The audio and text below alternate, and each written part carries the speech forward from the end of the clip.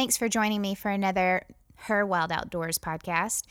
Today, Amanda Lynn Mayhew joins me for a conversation, and you're going to want to put your seatbelt on for this one. It is a great one, and it's going to leave you laughing and really enjoying it. So thanks for listening in. All right. Thanks, everybody, for tuning in to Her Wild Outdoors. Today, we are talking with Amanda Lynn Mayhew of Canada. And I think we've been talking for 30 minutes before we even started this podcast. And we're like, okay, let's press record.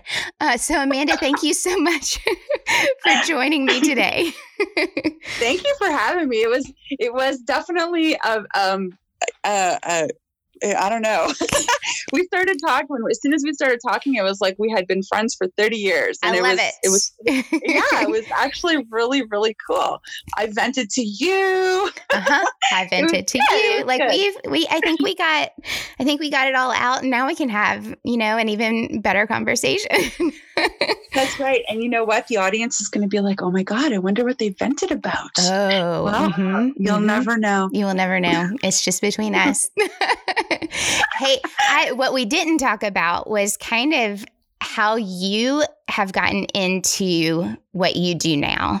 And I think like just coming from where I came from, knowing and talking to a whole lot of different women, everybody's story is a little bit different. And so I love hearing, because it does give power and it does give a relatable background, hearing where you started and how you started. So give us just a little background on you. A little bit of background on me. Well, what you see is what you get. Yes. And where I came from is exactly what you see. I born and raised in Northern Ontario, hunting and fishing because that's how we ate. It wasn't, I didn't just roll out of bed one day and put camo on and go, woohoo, this looks great, I'm going to go hunt. I did it because I needed to know our lifestyle and where we came from. My grandfather was a moose guide and a bear guide. My dad has always hunted, and my mom was the angler in the family. And it was what we did on weekends with my sister. We went camping, we went fishing, we went hunting, we put meat in the freezer. And it's how I raised my children. I was a single mom. I didn't have, stable financials that were coming in. So the best way to feed my kids was to take them out in the bush and find their food. And they learned to do it the same way I did. And yeah. And that's as real as it gets. It is, but it shows kind of, we do hear a lot of, I hunt to eat. I hunt to fill my freezer. I hunt. And I think that that's overused. You know what I mean? I think that some people can use it as an excuse or a justification for hunting. I think that can actually take away from people who actually do that. I think it does. I think you are absolutely 100% correct. Like I have a clothing line, and on one of my shirts, it does say, the logo Just Hunt, and underneath it says I eat, therefore I hunt. But at the same time, you get a lot of people who are like, ooh, I kind of like that slogan, I'm just going to use it. Mm-hmm. But do they really do it, or or are they just using that word because it's a marketing thing? Do you know what I mean? Right. Or it's an easy, let's be honest, it's easier to have a conversation with a non-hunter to explain, I hunt so that I can fill my freezer and feed my family. And that might be part of why you hunt, but really finding out the reason. Well, I love to be in the outdoors. I love the part of like growing in my hunting skills, growing in this. I love the harvest. I love the whole process of it. Like you've got to find your reason and stick by it. I think that whether you do hunt to eat, then hold on to that tightly. If you do hunt because you love it, then hold on to that. If you hunt because your kids want to hunt, then by golly, hold to that, because that's a great reason. If you're a single mom, I've talked to single moms who have never hunted in their entire lives, and their kids want to learn how to hunt. Well, they go out and they learn how to hunt so that they can take their kids out there. That is admirable. And it's something that you should hold up, as this is why I hunt. And I think that, hold to your reasons of why you hunt. It's important. Absolutely. Yeah. I hunt for many reasons, but it started out like your introduction to hunting as a kid was to feed your family. And then your introduction to your kids was to feed your family. And so I love that. I love that that's kind of where you started. And it probably has evolved over time to include other reasons. And that's even better. That's true. And then carrying on with that, teaching other women how to hunt because they want to feed their families with my outreach programs that I designed because I had a lot of people, men and women, saying, hey, I want to do that. Can you teach me? Yeah. Yeah. And then following through, which is what is lacking right now. I think across the board, not just women, but men. I think it's the follow through. It's the, hey, come hunt with me one day. And then there's no follow up after that. That I think that's where our community needs more. They need to put more into. I talked to Cindy. I think that was the first podcast that came out was with Cindy Stykes. And she said that her goal over the next couple of years is to mentor 1 or 2 people for the whole year. To start them with their hunting license, to then go fishing, small game, deer, and then close up the year, or waterfowl somewhere in between there. But that's taking a whole year to imprint on somebody and to encourage somebody. And I'm like, we need more people like that out there, right? Yeah, no, that's a really great idea. I wish I had the time to do that. I know. I wish I did too. I have, because I travel so much and the things that I have going on in my life, and I do outreach programs all year round. Yeah. I take between 2 and 7 girls per event, which is held between 3 to 7 days long on an actual hunt. Yes. So, I mean, I feel that I do my part in mentoring. I love it. I so love it. I love taking the girls out on a grouse hunt. They've never been out before. They just got their licenses. They're walking this trail with me. They see a little bit of a flutter.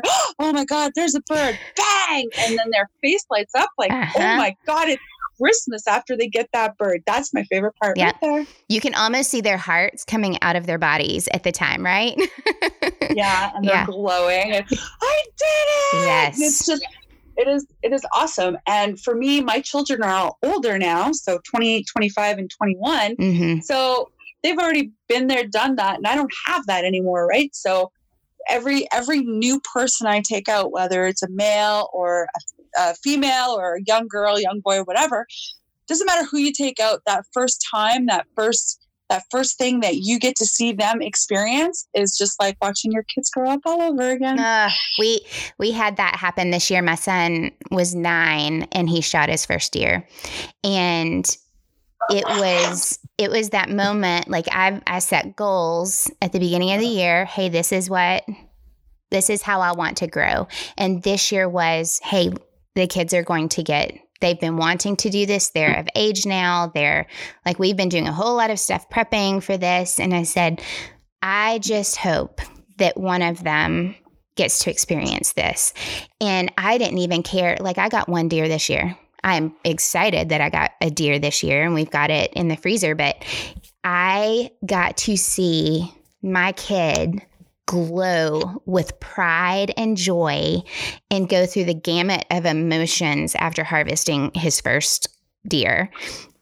I can't replace that, except by mentoring somebody else. Like that joy of seeing somebody else. I don't know. I don't know if it surpasses my own when it happens with me, but it did this year. It was really exciting.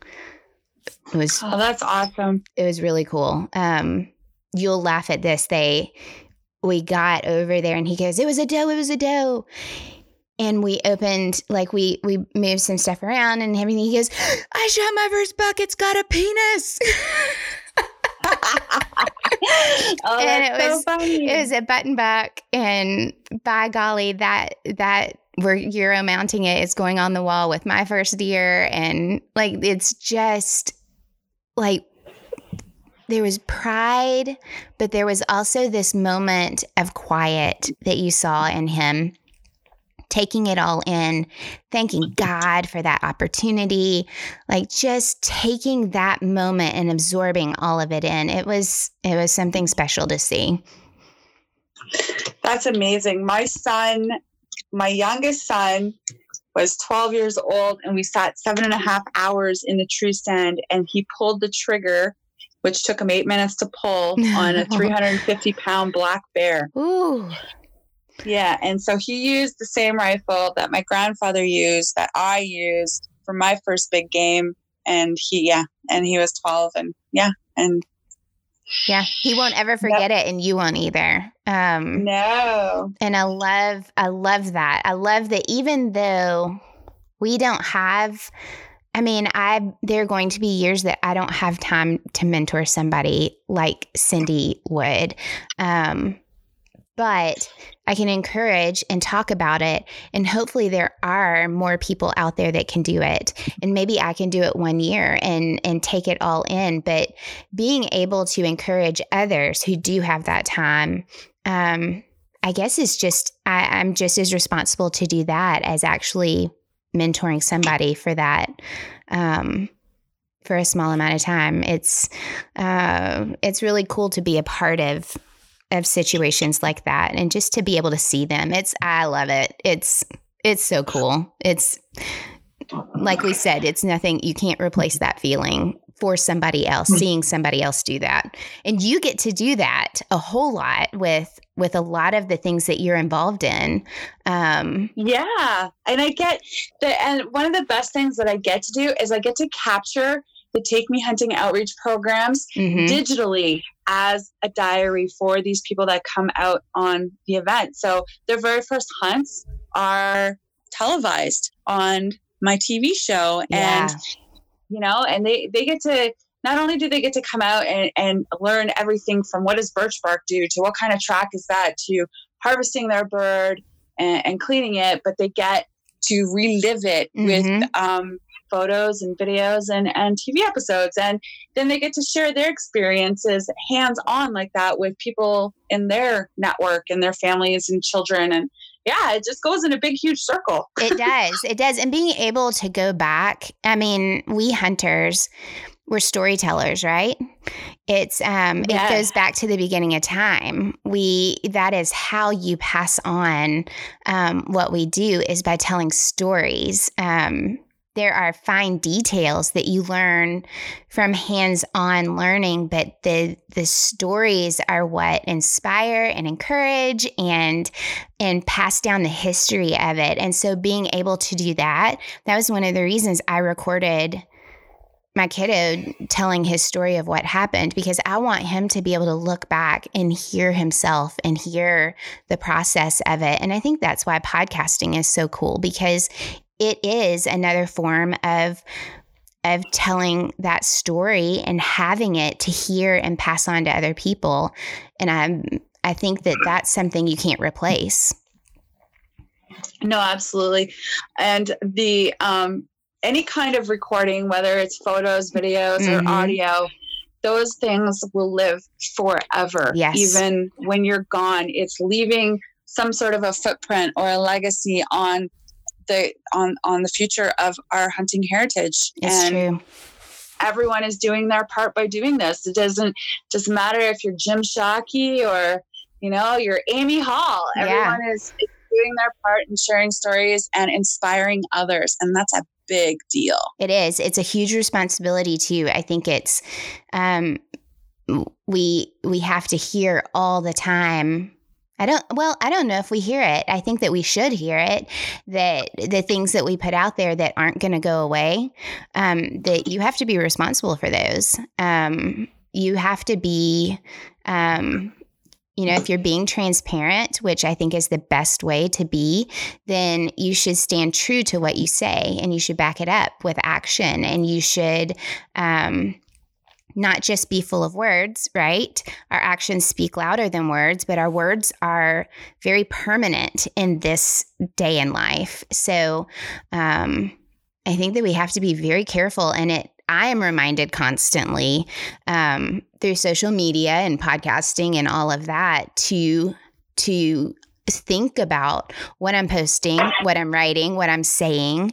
And if I do say it, then I better be able to back it up, right? And same with imagery. Yes. If you're going to do a post and you're going to take a photo in a certain way, and everyone has a time and a place to do these things, but on my Instagram, I have 9, 10, 11-year-old girls that follow me on their parents' Instagrams or their own little Instagrams that they've asked their parents permission for to follow me. So yeah, there's a couple of bikini or fitness shots out there of me, but I'll tell you one thing that I learned a very, very long time ago. I never take a photo I can't show my dad. Right. So, and it's not just in body image, but it's in your facial expression. It's in your appropriateness. Does that make sense? 100%. Would you actually wear that while you're doing that? Would you stand like that while you're wearing that, while you're doing that? You really have to be cautious, and you really have to pay attention to who you are inspiring. And that's a big deal to me. I'm 45 years old, and my passion for the younger generation getting in is very high, and I get very reactive or emotional when it comes to talking about that. Yeah. And I've been the official ambassador of the Toronto Sportsman Show for 6 years. And the biggest part that I get out of that show are all the children that come and see me every year, and they return to see me. So I have kids that have come to see me when they're 6 and now they're 12. And I get to watch them grow, and they're the ones looking up to me. So I'm not going to be standing in my booth at the Toronto Sportsman Show in a pair of hot pants and a bikini top, right? Yeah, so right. Things have to make sense. So it's not just what you say, it's how you look and what image you're going to portray to that younger generation. Yeah. And that can go for men and women. I mean, I've seen plenty of photos out there of male hunters who do not portray themselves in an ethical way. And so the responsibility goes on both sexes of our hunting community to show a respectful, honorable way of hunting, because not only are the kids watching, but non-hunters are watching. And that too, and it doesn't just go for a body image, but it goes for the things that you are. Yeah, how are you carrying your gun in the picture? Right. Like all kinds of different things. There was an article that my husband and I were sitting around last night, and you could tell something was wrong, and I was like, "What are you reading?" He said, "There's an article from this outdoors guy," and I probably couldn't even tell you who it was. I'd have to get all the specs on it. But there was an article put out about what's going on right now in our day and age, about supporting your family by hunting and how it's easy. And I went, wait, what? What are you saying? He said, yeah, it says that there are a couple things that you need to learn, and then you can go out and hunt, and it's easy. You just find where the animals are and you shoot them. And I went, excuse me? Wow. Are you kidding me? And it was written by an outdoors guy. Like, I don't know if this person hunted or is in the hunting community. It doesn't really sound like it, because you can't just go out and find where the animals are and shoot them. You have to obey seasons. You have to obey tag laws. You have to, there is so much more. And he just made it sound like, if you want to support your family right now with a meal, we'll go out and just find where the animals are and shoot them. I mean, that is ridiculous. Okay, see right there, that's not hunting, that's killing. No, exactly. And there's a difference. There's a huge difference. And I think that Britt Longoria put out something one time, like, what's the difference between animals that hunt and humans that hunt? And pure and simple, I responded back, it's the ethics. Like, truly, it is the ethics of why you hunt, how much you hunt. Do you take more than you need? Which I think that animals, when they hunt, they only take what they need. And well, yeah, they know when they're full. They know when they're full. And so, but there's a difference in just going out and killing and hunting. And people need to know that true hunters, we don't take more than we need at any point in time. And that could be what we need. We could be shooting, we could be taking a harvest for somebody who also needs it. Like, we have a huge community for Hunters for the Hungry, but we're not going to go out here in Tennessee. You can take 3 doe a day during hunting season for deer. Wow. I'm not going to shoot 3 doe a day. Like, there's no way that I could find 3 doe a day and shoot them, but that would be a misuse of my hunting license. That would be abusing that, and I'm not going to do that. That's you know what, I love hearing that. We have I don't know if you guys have this in the States, but in Canada, in my province, well, probably all the provinces, but if you are of Indigenous, so Native background, and I have that, then you have a harvester's card, and a harvester's card allows you to harvest, moose or certain animals at certain times of the year that may not be open season to hunters who don't have that privilege. I have never used that privilege, but I have friends who have, and I don't know. I think if you're going to use that privilege and it's to do it for an ethical reason to feeding your family, then I think that's great. But I think that it gets used more so unethically than it does ethically. So it's kind of a double-edged sword right there. Yeah.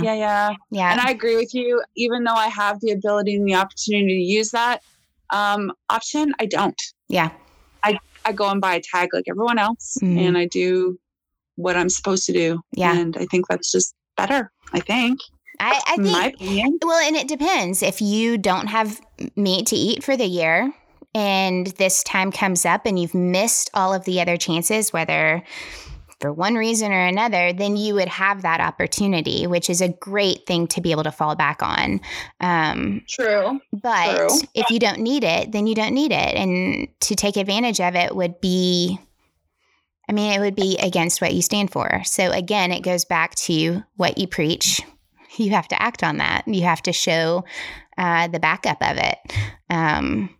But yeah, I think I was telling you earlier before we started recording, one of the main reasons that I wanted to chat with you was because you stand out as one of the hunters out there that stands behind the things that you start. So you don't just start something and then let other people take over. You like to be involved. You like to have hands-on, like be there and teach and walk through it. And so I think that you're really busy, but you don't overextend yourself in a way that you can't still be involved in everything that you've started. 100%. If I'm going to come up with an idea, you damn right I'm going to be there. Yeah. There's only one thing that's going to hold me back, and that's going to be a medical condition. Right. And that in the last 10 years of mentoring and teaching range days and hunting and everything that I do, it's only happened once. And it's actually going to be part of the TV show this year. I have such a hard time trusting someone else with my ideas. Mm-hmm. So I need to be able to be there to see how it plays out, to see, I want to be the person there, and I want to be 100% a part of it because it's my idea. Yeah. Right. I don't want to just make an idea and give it away to somebody else. No.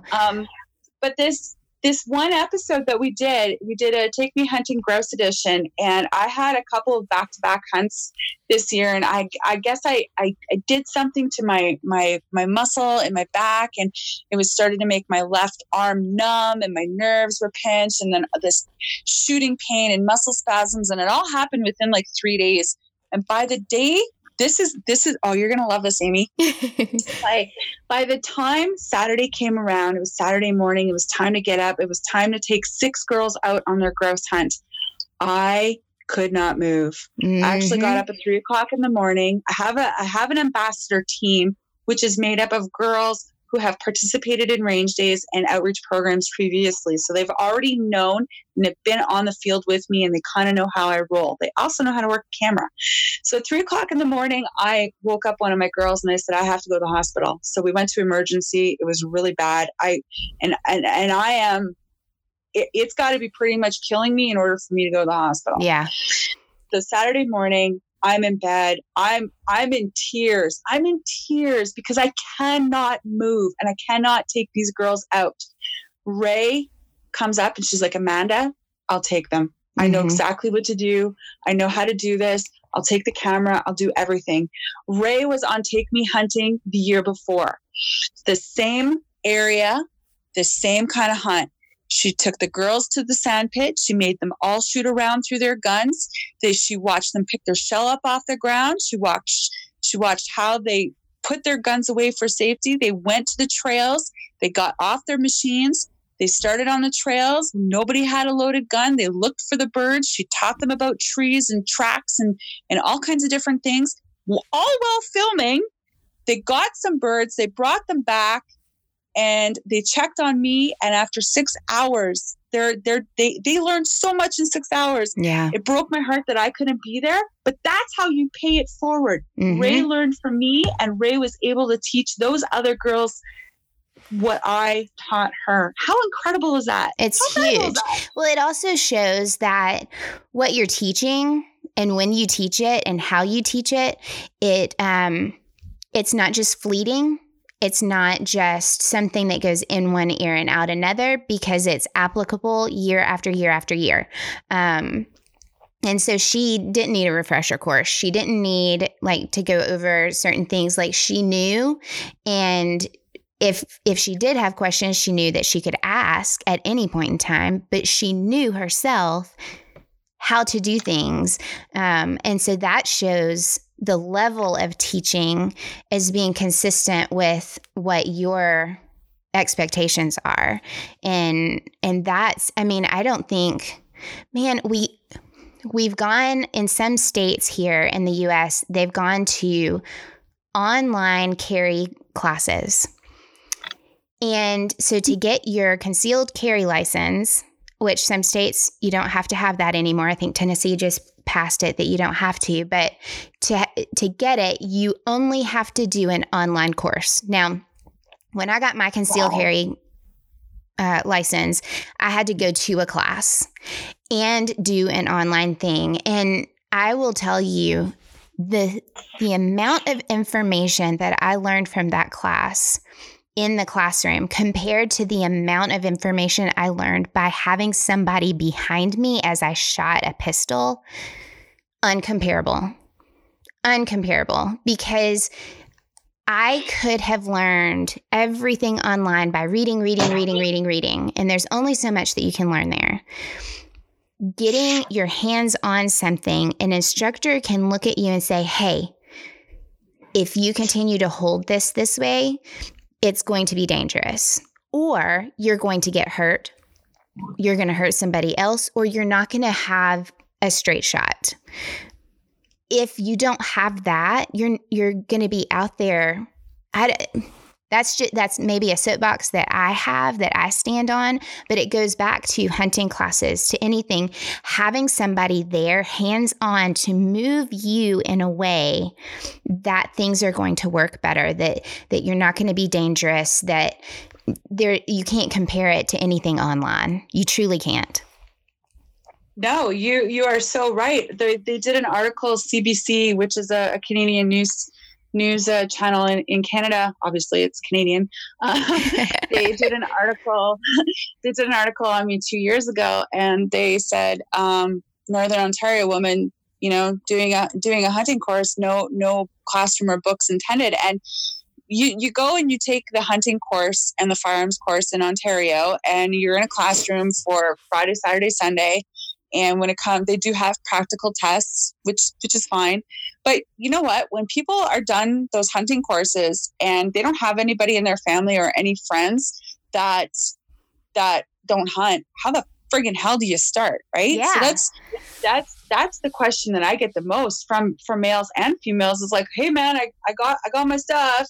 Now what? What the hell do I do now? Yeah. You know, like, where do I go? What do I wear? And that's what I like to teach people. Mm-hmm. And everyone has, and you're not just teaching people, this is my way, this is how you have to do it. You're just teaching them what you know. And I didn't know that I had the information that I did until I went out there and I did it the first time. So I don't know as much as whoever, and I may know different things than someone else's whoever, but I know what I know and I can teach what I know.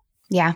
And then they have the basics and they can learn from there. They can go, they can expand, they can go with different people. I'm not saying I'm the only choice. There's so many different people out there that do what I do. I'm sure like Ontario Federations of Anglers and Hunters has a WOW weekend for women where they teach women chainsaw archery. There's lots of groups out there that do it. Yep. I love what I do. And I know that I know that the people that are with me can benefit from my knowledge. And I'm proud to be able to share that with them. Yeah. Now you've got going into every place that you have a hand on, you've got Women's Hunting Association, Just Hunt, Take Me Hunting, Range Days, and you've got a new series coming out. You want to tell me about that? So I was doing all the Range Days and Take Me Outreach programs before television. Right. And we were talking which I'm going to interrupt you, which shows that you weren't. Okay, so we get into people who you question their reasons for doing things when they're on TV. I mean, that's automatic. Are they doing it for attention? Yeah. Are they doing it for blah? But if you're doing, like, people listen, she was doing this before. Like, she's been doing this longer than, so I wanted to point that out really quick. You can continue. Thank you. No, thank you. Yeah. So I was working in a gun store back in 2010, for a couple of years, and I was the only girl on the counter at the time, and girls were paying attention and they wanted to ask questions, and it was less intimidating for them. I've been on the Cabela's ambassador team in Canada. I've done all those things because I was a hunter and that's what I did, and people paid attention to that. And so doing the outreach programs and Range Days before TV even came around, which is why Women's Hunting Association even exists. Just Hunt is my brand. It's been my brand for over 20 years. It's just something that I've kind of attached to my name, and something that I always just really said, like, I'm just going hunting. And, my friends would be like, oh, all you ever do is just hunt, stuff like that. So I turned it into a pretty simple brand. And Wild TV approached me in 2016 with the idea of doing a show. And they said, all you have to do is be yourself and just hunt. So you are who you are. You do what you do. We're going to send a cameraman and things are going to be awesome. All right, let's try this. We did it. It turned out really good. People, the audience really liked the feedback from what they were getting, saying that it was something different than any other show they've seen before. The episodes were a story and not just a how-to. Right. I don't ever say that I'm better than anyone else. I'm not a pro anything. I am a Northern Ontario girl that was raised hunting and fishing, and I still love to do it, and I'm good at what I do. I have extensive knowledge when it comes to firearms and hunting. I am a hunter that loves to fish, not a fisherman that loves to hunt. Yeah. There's a difference. Yeah, and so to be able to showcase my outreach programs and my hunting and fishing adventures on national network television is phenomenal. And it's totally something that I never thought would ever happen in a million years. I grew up watching Thomas Pigeot on Canada in the Rough, and it's just amazing what he got to do, and now I get to do that. But I get to do it in a different way. So now this season we are on a new network, Sportsman Channel Canada, And we have a new show title. And the show title is That Hunting Girl with Amanda Lynn Mayhew. And we changed the title of the show because we're on a new network and we just wanted everything to be fresh. But It is still the same show and I'm still the same host. And the reason we came up with that title is kind of a funny one.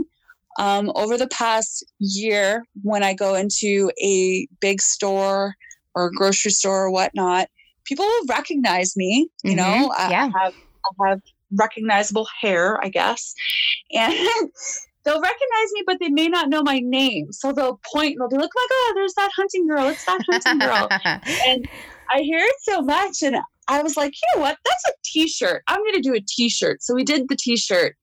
And a couple months into it, it just, I don't know, it started becoming kind of its own little brand. So then bought the business license for it. And when we're talking about putting the new show on the new station, we're like, what do you think? You know, could it be That Hunting Girl with Amanda Lynn Mayhew, powered by Just Hunt? Yeah. Oh, yes, it can. Yes, it can.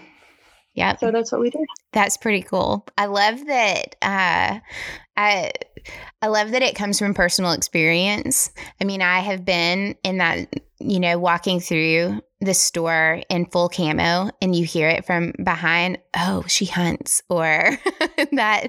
Yeah. And there's a good feeling behind that because, you know, I'm not recognizable. I'm not somebody that people would, you know, see outside of camo and be like, that person is so-and-so. But if I'm wearing camo, or if I'm getting out of my car and I have a deer on the back of it, or like, they're like, oh, she hunts. And it's a good feeling to be recognized for something that you do when you love that something that you do. Hell yeah. And you're proud. You're proud to be a hunter. It's true. It's very true. So I love that story behind that. It has good feelings behind it. And I can see how it just became something that felt comfortable. Because it's reality, right? It's transparency. That is who you are, that hunting girl. Yeah, and you're that hunting girl, or you hunt. You're proud to be a hunter. You don't care if somebody knows your name. I don't care if you don't know my name. Right. Right. And that's what the difference is between somebody who has the passion and the want and the heart, and somebody who, well, you know what I mean. Yeah. Well, it also goes back to being relatable, because having the name That Hunting Girl can apply to any woman out there who hunts. And so it doesn't just pertain to you yourself. You are covering every woman who will ever be a part of your community up there and more, whoever watches it. And that title, That Hunting Girl, I mean, what you just said is 100% right. That hunting girl is, you're wearing that shirt and you're proud to be that hunter, and you're not, you're a hunter. You're a hunter. Right. And you're proud. And right. It's awesome. Yeah. I'm not even going to go into where that could go right now. I think everybody could, there's a difference, and I'm not downing. Yes. There are some great women out there. Very few, but great women who do utilize a different word. But I have never called myself anything more than a hunter, and I'm pretty proud of that. That might be something that I will throw myself on a sword for. Don't just treat me. I do the same thing in a different way sometimes, but my end result and my beginning result, like everything, the whole process of it, we are all working toward one goal. So we are hunters. We are hunters. You know what? I've never even heard the other word until a couple of years ago. Yeah. I don't even want to say, maybe a couple of years ago. I think there was one magazine that did a spread on my story a couple of years ago, and they might have threw that word in there. And I was just like, oh, okay, whatever, I'll let it slide. But then it was like, other people would do articles and podcasts and whatnot. And before we got started, they would use that word. And I'm like, you know what? I'm really sorry, but I'm just not comfortable with that. Like I am and always have been a hunter. And it doesn't matter if I'm a girl or a boy. And I am not comfortable. If other people want to use it, by all means, kudos to them. Yeah. It's not who I am. Yeah. It saddens me that there's a negative connotation to it. Yes. Because like these women that use it well, I think that there could be power behind it. And I'm saddened that it does have such a negative, well, in my mind, a negative connotation to it. But I just want to hunt. That's all I want to do. So I'm a hunter. Just hunt? I just hunt. Go ahead. And we were talking, maybe you and I in the next 12 months will be just hunting together. Wouldn't that be awesome? Man, we'd be laughing. We would. Oh my God. That would be. Amy has not been on a bear hunt. I have not. Amy has not been to Canada. I have not. And so we're hoping that we can do something a little bit better as a follow-up to this amazing podcast that I hope you're all listening to and televise an incredible hunting show with Amy bear hunting in Canada. Who wants to see that? Me. My hand is up. I do.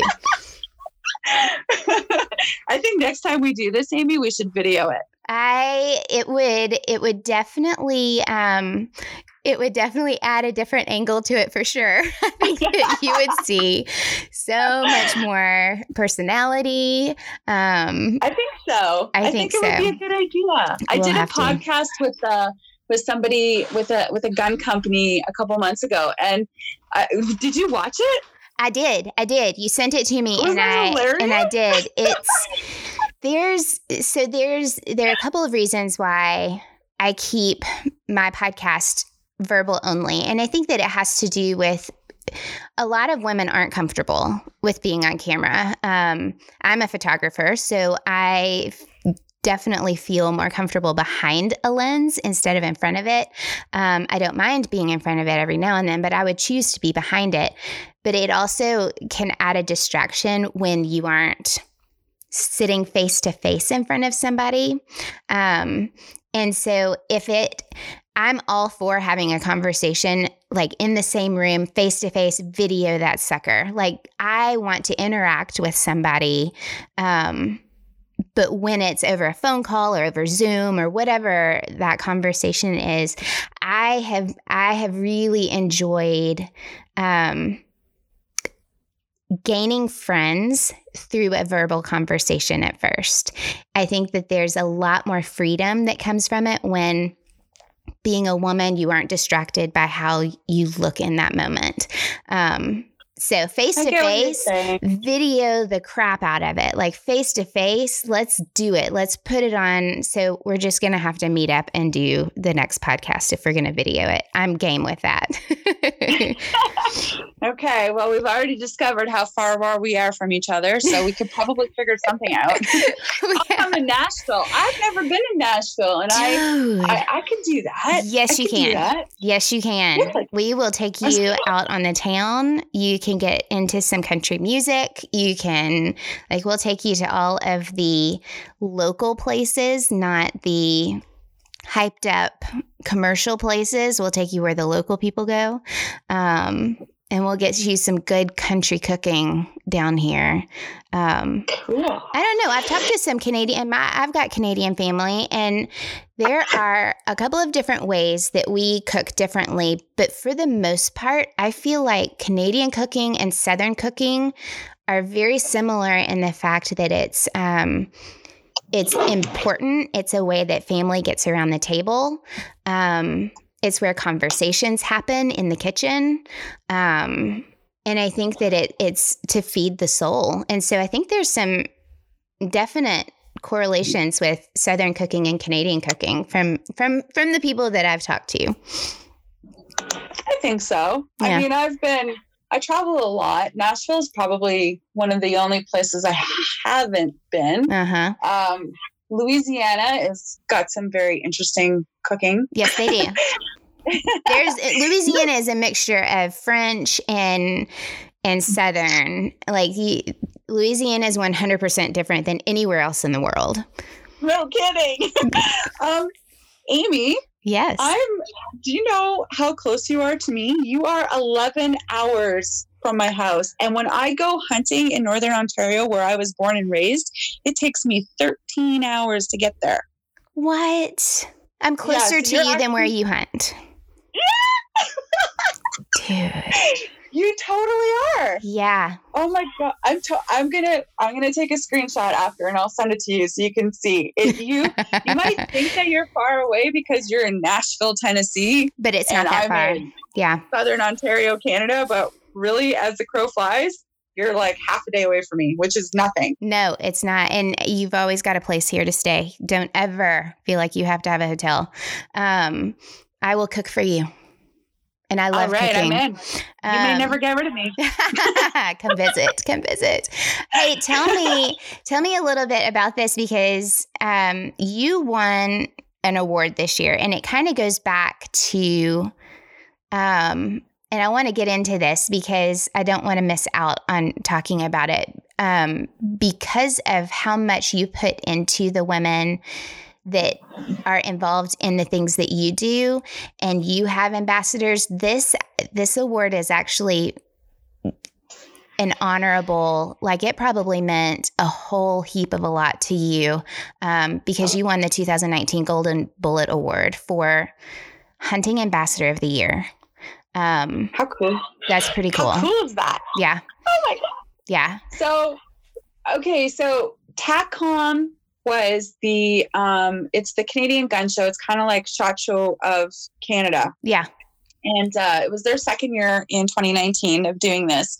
And they went all out. They had a really good turnout for vendors and manufacturers from across North America and overseas. And in this event, they actually put together an award celebration night where they awarded 13 different Golden Bullet Awards to 13 different genres. And in the hunting genre, it was me, and it was so crazy. It was when you watch the Grammys and they're coming out and there's these two big screens on the wall and they're showing and the 2019 Hunting Ambassador of the Year goes to, and I'm like, huge, Amanda Lynn Mayhew. And I was sitting at the table with all my ambassadors. My son's on my left, my sister's on my right. My sister is crying like no tomorrow. Yeah. And I couldn't even look at her. Stop crying, Miranda. You got to stop crying.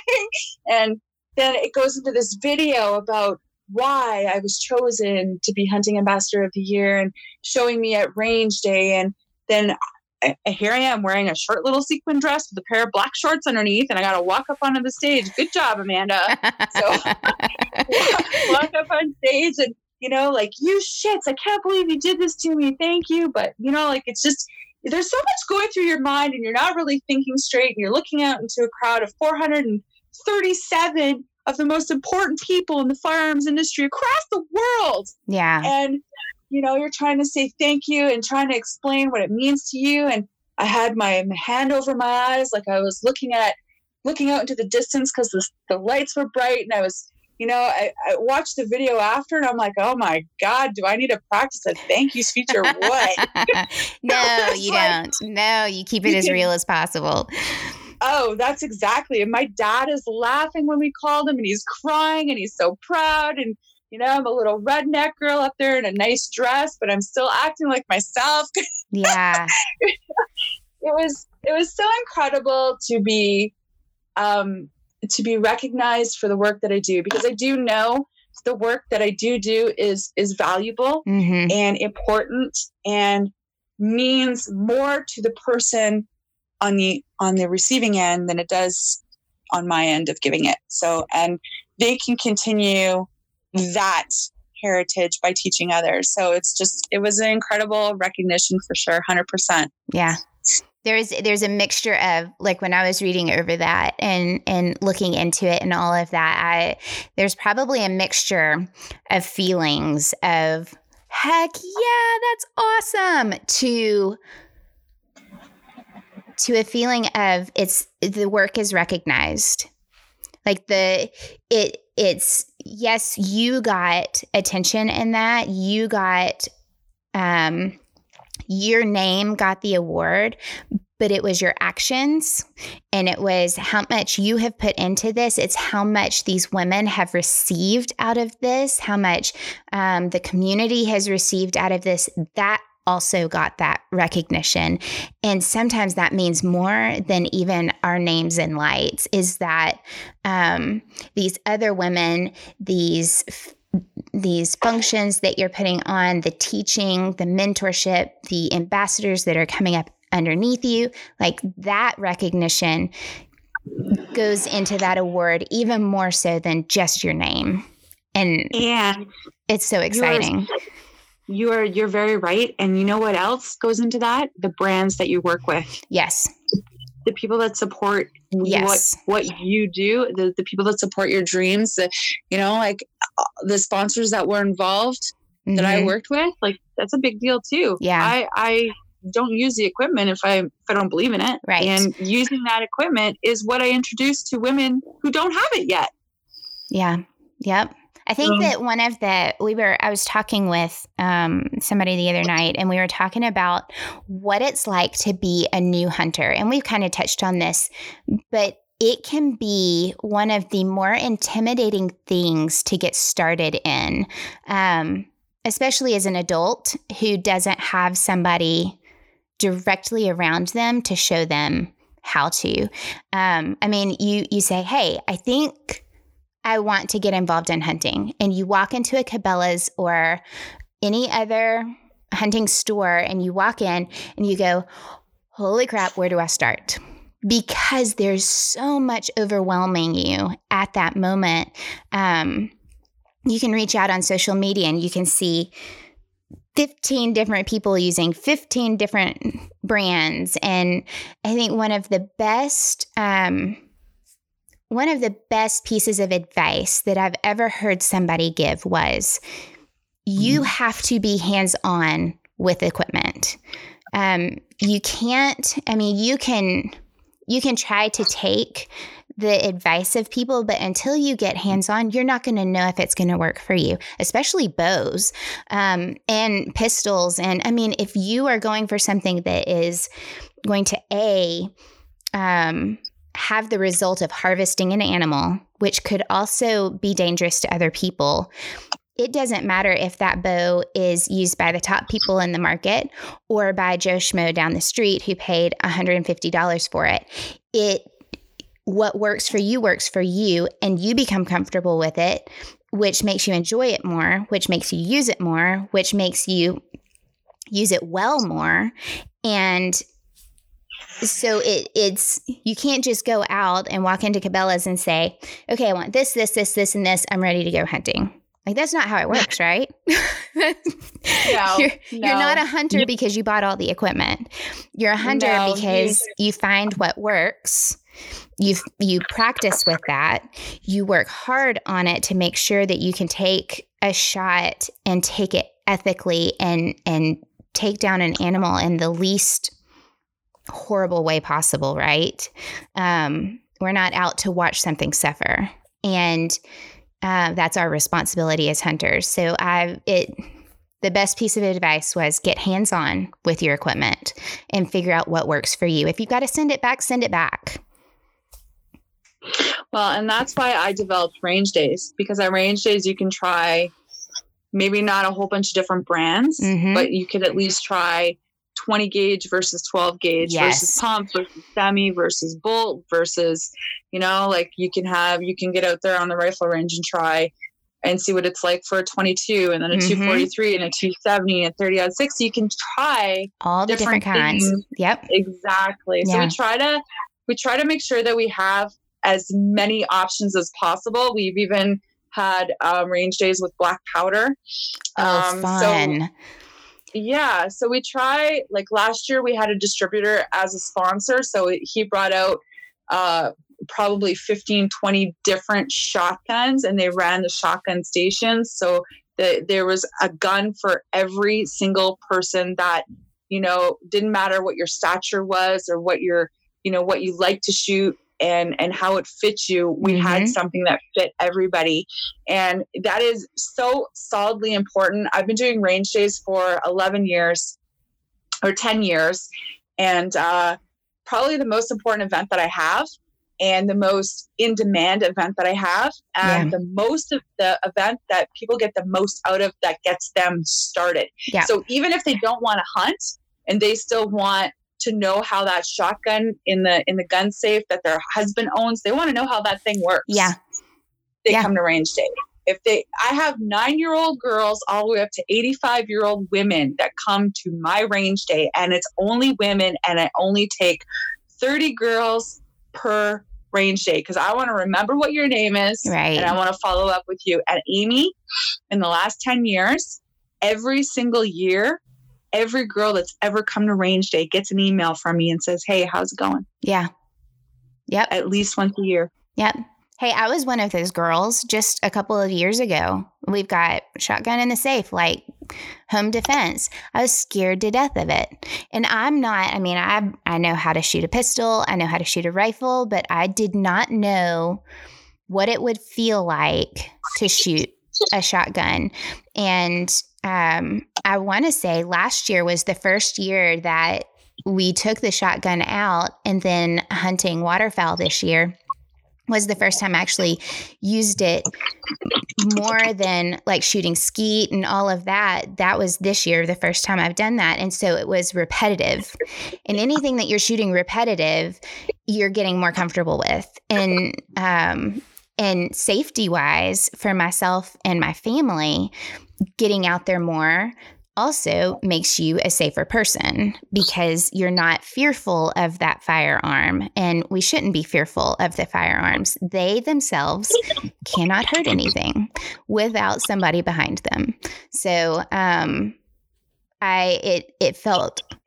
feel 100% more comfortable picking that shotgun up than I ever have before. And it's just use. It's 100% use over and over and over. And I love it. I didn't think that I would ever say that, because I love rifle shooting. I love target shooting. But I actually like using the shotgun now. Yay! Yeah. Did you know that when I was a little girl, I used to watch movies with my dad that my mom didn't want to watch with him. So I got to watch like Rambo and Chuck Norris. Yes. Super awesome movies. And when I was younger, I wanted to be Rambo. Who doesn't want to be Rambo? I don't want to go around killing people, but I mean, like, no, but you want to be a badass, right? Badass. Yes, but lucky enough, I got, okay, this is something in a million years that I never thought would ever happen, ever, ever, ever. I can call Chuck Norris my friend. Yeah. I grew up watching that man on TV when do you remember MySpace? Yes, I do. Okay. So on my MySpace account where it like says to put your idols, I had my dad and Chuck Norris. The top two. Those were my top two. In 1998, which was before MySpace, I think. Yes. Yes, it was. I was diagnosed with Graves' disease. Now here's something else. I struggle every single day with a shitty autoimmune deficiency that kicks my ass every day. But do you ever hear me complain about it or say negative stuff? If you follow me on social media, you would never know in a million years that's what I have.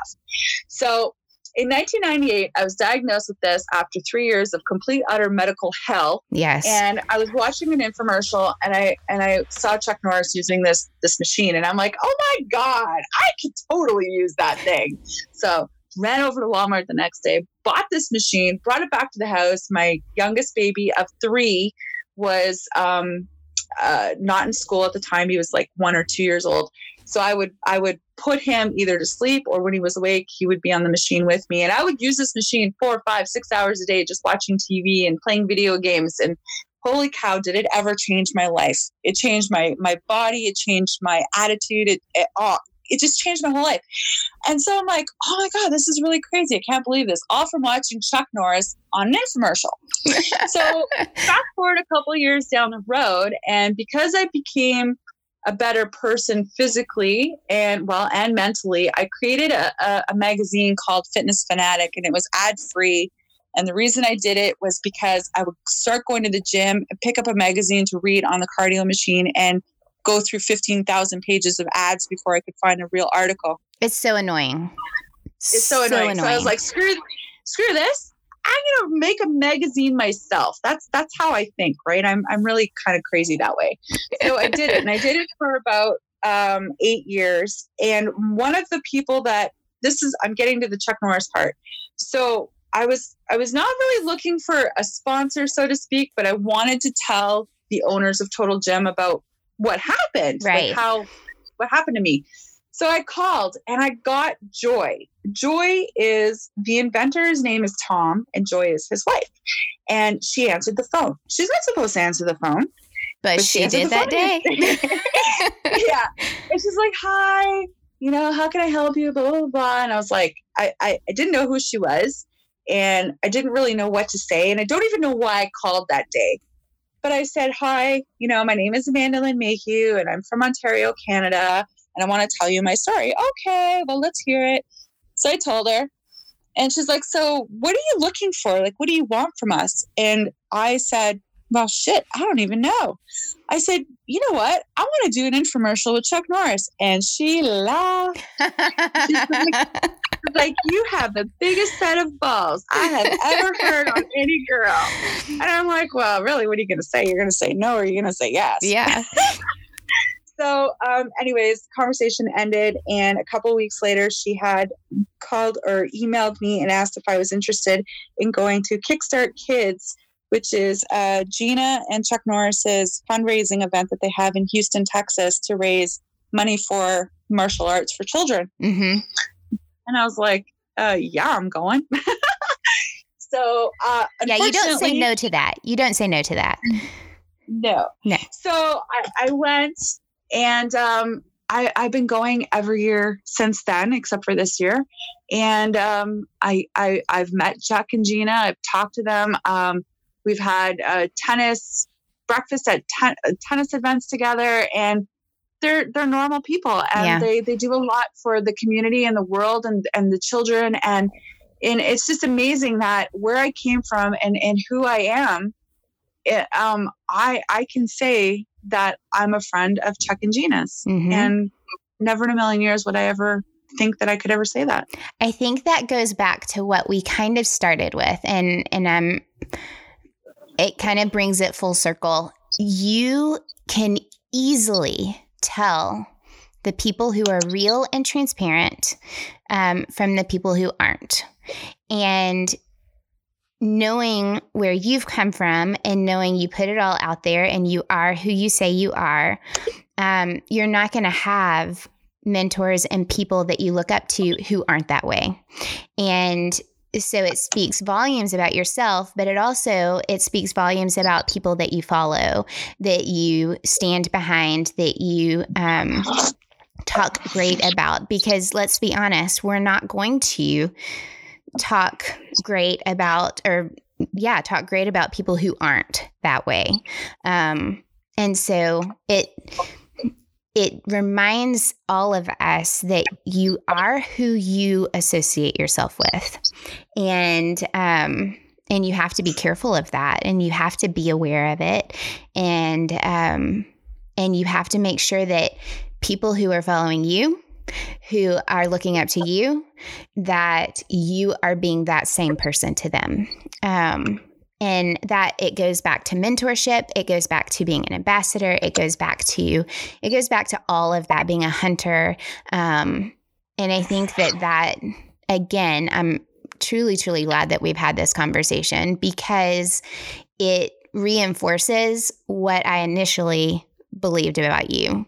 And it you can tell. And I don't know if it's age. I mean, we're both right there, and experience, and having that, I don't really give a whatever about what people say.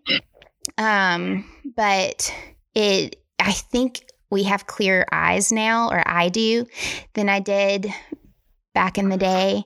And it's easier to figure out who's real and who isn't, especially in the social media world. And so I appreciate your time today. I think we've been hanging out now for 2 hours. 2 hours.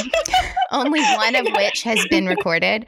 And I appreciate the time that you've given me, and I appreciate your honesty and your willingness to teach and to be involved in our community, because it's hard to be hands-on, especially when you have a busy schedule. But yeah, I truly appreciate it, and I thank you. Oh my God. I'm so glad that you reached out, and I am very proud of how you are doing what you're doing. And I think you're bringing a refreshing and real,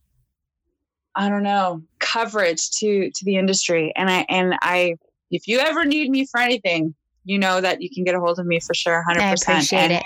And we're gonna hunt. We're gonna hunt, and we're gonna keep in touch. And I'm gonna send you the map so you can see that you're closer to me than my hometown. Do where it. I go hunting. Yes. And if you need anything, Amy, you definitely let me know. And vice versa. I've got your back. I appreciate it. Thank you. All right. You heard where you can follow her. There are a ton of different ways. And Amanda, thank you.